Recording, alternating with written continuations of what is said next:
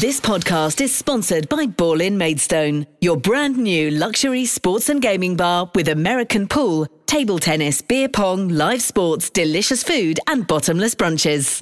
Kent Online News. News you can trust. This is the Kent Online Podcast.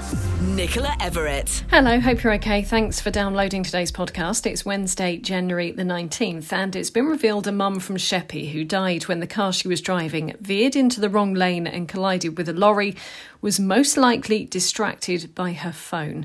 Charlotte Buesden was killed in the crash on Swale Way last summer. Well, our reporter Sean McPolin has been at an inquest and joins me now. Firstly, Sean, remind us exactly what happened on the day of the crash. Well, 28-year-old Charlotte had just dropped her son off at school and was driving along Swale Way in Kemsley, near Sittingbourne. That was on August 23rd last year. And that's when her Nissan Qashqai collided with the front of a lorry, which was heading in the opposite direction at around 7:30 that morning. And what did police tell the hearing? Well, Detective Constable Bob Thursday described how the car swayed into oncoming traffic, and that left the driver of the HGV no chance of avoiding a collision. He went on to say Charlotte's phone was found on the dashboard alongside a small magnetic phone clip, and there was an error message displaying on the ITV hub. The phone had disconnected from an episode of Love Island, but there was no evidence of her sending any sorts of messages or using data on her phone just before the collision. DC Thursday added that she may have been distracted by watching the programme, or perhaps she was trying to reach for her phone at the time. And the court was also told about dash cam footage that was recovered. Yeah, that's right. And although the video from the lorry wasn't particularly good quality, it did appear to show Charlotte looking in the direction of her phone and extending her arm towards where it was mounted.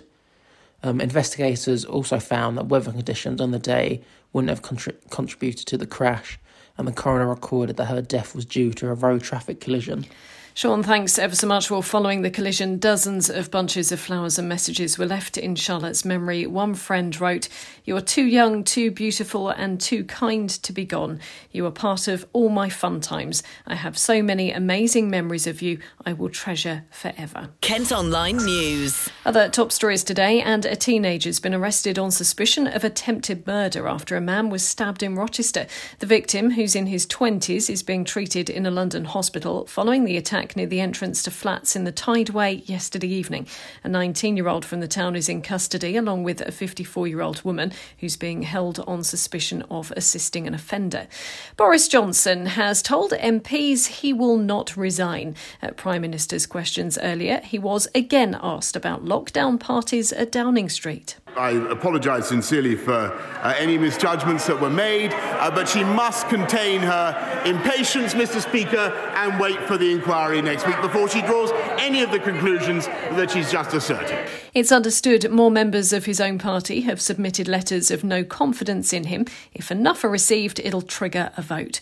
Well, we're asking on socials today, if he does go, will Boris be remembered as one of the worst prime ministers? I've been having a look through Facebook to see some of your comments. Sam Vine has said, "No, I would like to see how others would have dealt with a pandemic." Keith Nevalls says, "Difficult to answer as there were some dire prime ministers in the 18th and 19th centuries. And when you look at our recent prime ministers, we've not exactly been blessed with talent. Also look at both front benches today, or perhaps not." Suzanne Penfold has added, "No, I think whoever is in does good and bad. Tony Blair left us with a lot worse mess." And Veronica Blakey finally has said, "Absolutely. May took some beating, but he's managed it." Well, you can still let us know what you think by leaving a comment. It's also going to be the topic of conversation on The Lowdown tonight, which you'll be able to watch via our Facebook Live from 6. It's also been announced today that work from home guidance, COVID passports and mandatory wearing of face masks will be scrapped in England from next Thursday. And even earlier, from tomorrow, children will no longer need to wear masks in classrooms. Latest COVID figures show 30 people died from the virus in Kent in the first week of January, and that's up from 18 in the previous 7 days. More than 400 COVID patients are currently being treated in hospitals in the county, but cases have dropped by 43% in the week to last Thursday. Kent Online reports. The man in charge of an inquiry into the crimes of David Fuller at hospitals in Kent has promised to put the families of his victims at the heart of the process. The 67-year-old from Heathfield in East Sussex abused bodies in mortuaries in the county while working as an electrician.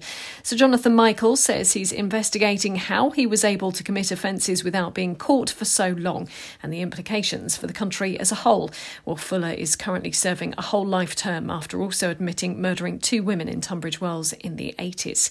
Police say they no longer believe a man who died following a hit and run in Margate was attacked before the crash. Investigating officers were looking at whether 32-year-old Phil Stovall was targeted before being knocked down in Caxton Road in Garlinge. They arrested 2 men on suspicion of assaulting the railway worker, but have since released them without charge. A 40-year-old man detained on suspicion of causing death by dangerous driving remains under investigation. The mum of a 3-year-old girl from Sandgate who was killed by her stepdad is calling for his prison sentence to be reviewed. 27-year-old Paul Marsh from Sandgate Road in Folkestone was locked up for 11 years in December after being found guilty of the manslaughter of Jessica Dalgleish. She was rushed to hospital with severe injuries in December 2019 and died a few days later. Hannah Butler fears Marsh will only serve half his jail term and has started a petition. She's been speaking to Kat from our colleagues at KMTV. Well, originally, Jessica's nan, Casey, set it up and I've been sharing it, and I'd written to the Attorney General regarding his sentence. So we've had quite a lot of support, especially since it's gone to newspapers. It's gone up like a couple of hundred signatures in a day, and a lot of my friends have been sharing it because everybody just thinks it's ridiculous the amount of time he's got for what he did. He could be serving around 6 years in prison for what happened. What was your reaction to the sentencing? And I understand he's now put in an appeal. Yes, he has put in an appeal against his sentence, but I just feel like he already got such a lenient sentence. He was found guilty of manslaughter and child cruelty, and he didn't admit to it. He never showed any remorse. But because he was a nice guy beforehand, he gets an easy deal. I mean, he was bailed after being found guilty for a month. I just feel like because Jess was disabled, I feel like they don't treat her like she should matter, and she does matter. And I wanted to avoid all this kind of, no offence, I wanted to avoid the press and all that because I just wanted to try and get on with my life where possible. But I feel like I've been forced because nobody's listening. I wrote to Boris Johnson and just nobody seems to care. And now how does that make you feel? It's devastating because she was my world. She was an amazing, funny little girl. And just because she was non-verbal doesn't mean she was stupid. She was very intelligent, but she just didn't communicate it. She communicated it other ways. What's the effect been on you? Do you think because of the sentence it's made it harder to come to terms with? Yeah, I mean, I'm never going to have the answers because he's never going to admit what he did. To say that he didn't intend to hurt her when it was proven that he hurt her previously and covered it up by saying that she was headbanging, a behaviour that she'd had since she was little. And even the doctors believed that that's what it was until it was proven that that's not what it was. So I just feel like he did intend to hurt her. He might not even intended to kill her, but he definitely intended to hurt her. So I just feel like his sentence doesn't reflect that at all. It's a joke, really. Do you hope that ultimately this petition, if it gains enough traction, that it could actually help other families who find themselves in this situation moving forward? Yeah, I wouldn't want any other family to have to go through what we've been through. Everybody who knew Jess was absolutely devastated when she passed away. And then to find out that it was someone I trusted with her because I believed he was a safe person, to have been responsible and just lied throughout. I don't even know what happened to her because he won't tell me. The Kent Online Podcast with Buesden Maidstone. Next today, and a man who's thought to have been involved in drugs crimes in Kent is being hunted by police in Spain. 56-year-old James Stevenson from Glasgow is wanted over the seizure of a tonne of cocaine and 28 million Valium tablets. It follows a search of a shipment at the port of Dover and a raid on a suspected pill factory in Kent in June 2020, where Tom Dowdall is from the National Crime Agency, which has today released a list of 12 wanted criminals. This is important because we're trying to identify and apprehend a number, 12 fugitives from justice who we believe are in Spain at the moment, or at least travel to Spain on a regular basis. These are wanted for serious offences, from violent offences like murder and weapons offences to significant drugs offences as well. Fugitives from the UK, of course, we will look to pursue them anywhere in the world where they may be, and we do so through our international reach. In Spain, for quite some time, we've got quite a significant expatriate community that exists, and we find that these offenders will seek to blend within those communities. And of course, Spain is close to the UK, easy to travel to, and is a pleasant place to locate themselves. So our relationship with our European partners continues to be really, really positive.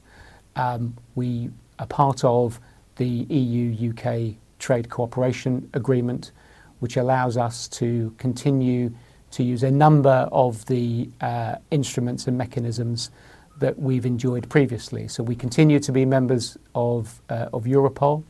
And in the case of extradition, we have replaced the former European arrest warrant with an alternative arrangement, which allows us, again, immediate powers of arrest and short timescales to bring people back to the UK. A man's been charged following several attacks on the same afternoon in Dartford. The 31-year-old's accused of assaulting two men in Dartford Road and West Hill before trying to rob an elderly man in Suffolk Road last July. He's due in court next month. A specialist hospital in West Kent for people with brain injuries and neurological disorders has been rated inadequate. Inspectors visited Holland Park in Hildenborough in September last year, their first visit since it was taken over by a new provider the previous October. The Care Quality Commission found long gaps between when patients received food and drink and recommendations made by dietitians weren't always being met. HMV is closing its large store in Canterbury and moving to a smaller building. The 6,000 square foot shop in the Whitefriars part of the city opened in 1999 but will close for the final time today.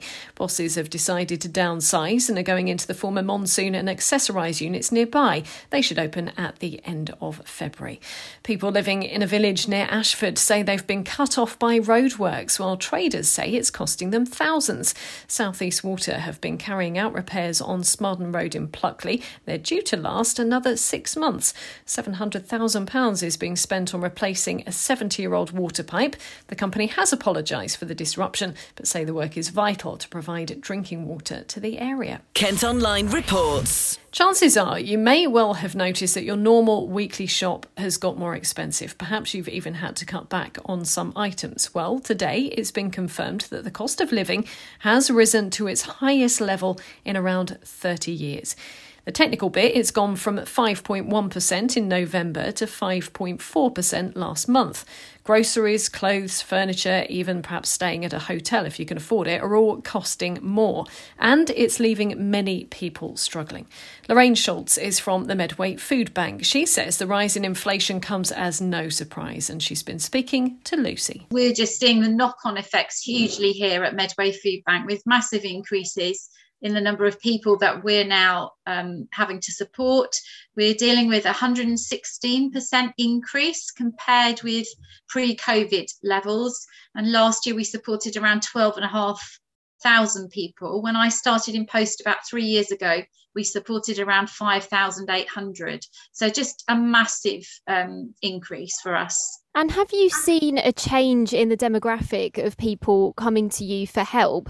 Whereas before it might have been people who were out of work, is it perhaps now people who are going to work and are earning wages? It's just simply not enough to pay for everything.